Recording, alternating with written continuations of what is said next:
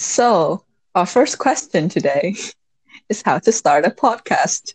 We don't know. My name's Anne, and I'm the Fragments head of graphics. My name is Trang, and I'm the newly assigned head of content development. We're both the external creatives, which is a weird term to you, but that's what we use to differ our production crew from the people who are behind the website and the Facebook page and the content that we put out online. Well, yeah, basically everything you see outside of the stage is created by the external creatives people. But the actual magic of the musical is handcrafted by the production crew. So sometimes we just think that, oh yeah, maybe just the production crew has to really understand and really dive into the musical. But as external creatives, as people who just like try to get people to the show, do we really need to understand the stories? And I think a lot of people don't have this at the top of their head when they're talking about, like story interpretations in the context of theater, because in theater, when you say writers, you would mention playwright, and we're not the playwright. And when you say designers, people would think of stage or costume designers, and that's not us either. So we don't strictly fall into the storytellers theatrically. I think the relationship between like external creatives and understanding the musical is a little bit different, but it's still vital. Yeah, I mean, it's pretty important to understand the material that you're working with. And in our case, it's the musical. Like if we really, really understand the musical, its world, its characters, then we could really introduce it to people. When you actually like write about the characters or when you try to create a color palette to visualize your characters, it's just so easy to make mistakes if you really don't understand the musical. But that's also like the point where we're different because like the production crew, they work like really closely with the script, like the playwrights develop the script. Like what's been bothering me is like how we could like get the most out of that process, even though we didn't write the script ourselves. Yeah. I think a lot of people would assume that we had like two main characters for Bullet for Valentine. I think I thought the same thing, even though we had like one female lead. What I'm really embarrassed about is the way that I interpreted the relationship between Haley and Eli. I always thought that they developed something that was close to romance. When I work with the production and listen to their story and they're developing the story, I realized that no, that's not how it's supposed to be interpreted. And it makes me wonder, like, why did I think that even though the whole story did not indicate that? I mean, it's obvious because the romance stories would lead to romance, but we would see romance in any other kind of story. And now for a story to kind of succeed in a reader's eyes, it would have to have some kind of romance, no matter what genre it is in the first place. I would say that I'm a very romantic person and I'm a heterosexual myself. So when I see a boy and a girl, I immediately assume that the story between them must be leading toward a romantic relationship. And that might be the result of me growing up watching too many boy meet girl stories. It influences the way that I interpret new stories that I come in contact with later in my life. When I remember a story, I just remember like some pieces of it, and then the missing pieces or like the linkages that I don't already have, I would fill it in with what I already know and what I feel like it's right, even though the rest of the story might indicate something else different.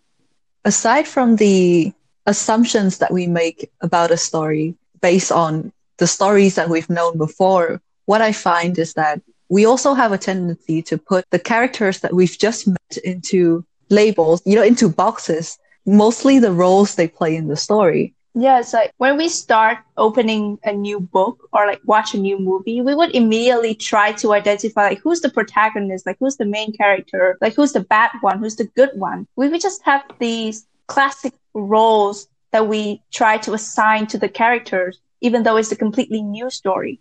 Yes, and I mean a lot of the time the characters are meant to be interpreted as if they're the representation of something bigger than themselves. But I feel like it's more from an audience's perspective. And I think a lot of our external creatives, us ourselves, have at first came in contact with the plot. We maybe have forgotten that, you know, like despite all the roles our characters play and the ways in which they could be interpreted in the musical and its world and its characters, they are their own thing. They're their own Yeah. entities. One thing that we tend to easily forget is that the characters in a musical in general are not just like characters. They're not just like cardboard cutouts. They exist like independently from the plot that we as audience members are told. I think it's important to understand that a character is a whole person beyond the whatever role they may play in the plot. And especially if you're working directly with that character and you're creating something in dedication to them, a graphic, a piece of writing, then that is something you have to remember. Sometimes during the process of solidifying the characters and to visualize them more easily because they don't really exist in our world yet, we would base them off like personas that already exist in our world. Yeah, and maybe it's just not at all relevant to the musical's plotline, whether or not a character is allergic to cats or what their favorite book was as a child, you know, but maybe it's just the asking yourself of those questions would help you realize that you don't know a lot about them yet as you thought you do. And when you answer that, it might give you a very close and intimate picture of the characters, a picture that makes them make sense as a person, you know, make them complex and human. I think time is a very important factor here too.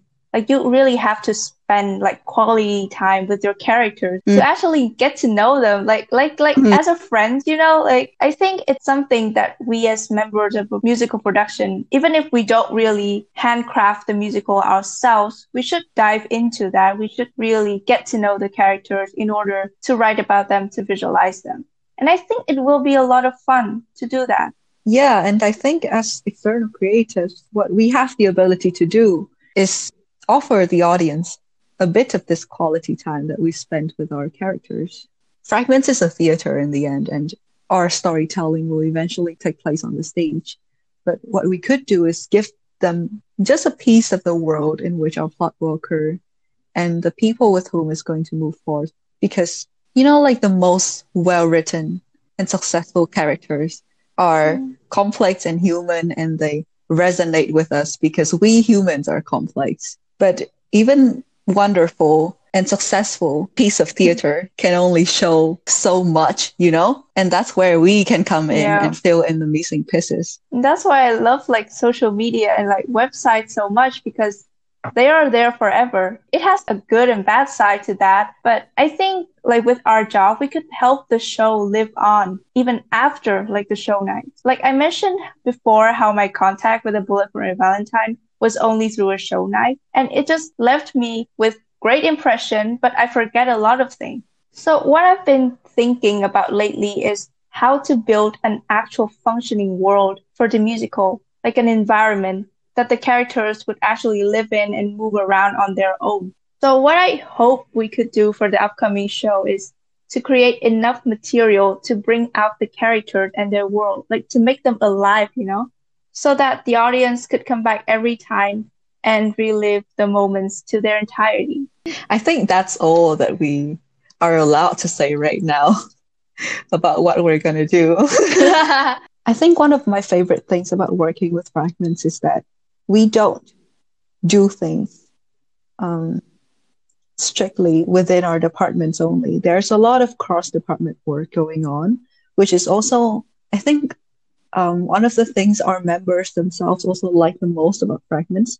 A common thing for a lot of theaters for the graphic designers to just take the existing stage design and then turn that into graphics, you know, like just another version of it, and then put it online as promotions for the musicals.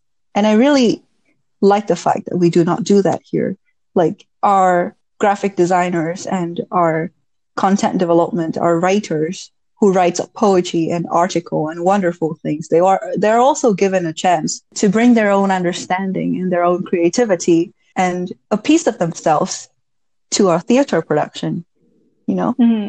I feel like we have a lot of room to play. Yeah, anyone who comes out of Fragments doesn't matter what department they come from, doesn't matter if they have designed costumes or if they have designed just the mere graphics that goes on the internet. They will have some sort of understanding of theater that they did not have when they got into Fragments because of all this work that we do. And it's a wonderful chance for people like me. I have no idea about theater. I mean, we're the people who still misuse story and plot. The first time I read on a Millie screenplay, it took me like 2 minutes to figure out that INT was for internal and EXT was for external, as in like, a scene inside and a scene outside. If I interpret that correctly, I have not asked. That would be embarrassing if I have gotten that wrong. The scripts for a musical are also an entirely different thing, and it's going to be a challenge to go through it and learn from it. But there is a lot to learn. And I am excited, and I think that's what we're here for. Like the main reason why I am so into this topic, and when you proposed that topic to record a podcast, I was like, yes, let's do this, because I really want to understand like how when I see my members making mistakes during their process of creating materials, I feel like I need to understand why and help them to really improve it in a sustainable way, and not just like tell them that no, this is wrong. Yeah. Because like right and wrong is not just like black and white, And it's much more important, especially as some sort of like organizer, like manager-ish kind of thing, is to really know how to guide the people who's like under your responsibility. Yeah. So I think this is a very, very important topic to really think about. And I really hope that everyone would spend a little bit of time to think about it and would have their own interpretation of the topic. I think it's a really interesting, kind of like a thought experiment to think about how we as non-storytellers interpret stories, with the conclusion that we ourselves are storytellers. You and I and our members, we have all made mistakes interpreting our upcoming story at one point or another, and it was, no matter it was a big or a small mistake, it was one. And I think we have all learned a lot in the time that we have spent working with this plot. I mean, discussing this topic is very important to me as well, because I feel like if we spend enough of thinking on the patterns, the things that causes our mistake in the first place, maybe in the future, we will be able to keep them in mind. Not just this one musical, but for all the stories that we will come across in the future, and maybe see them in a new light. Yeah, that's some growth right there. Character development. Well, that's all that we have for you guys today. Thank you for tuning in, and stay tuned, because we promise there's a lot coming your way. This is Fragments Unscripted. This is Fragments Unscripted.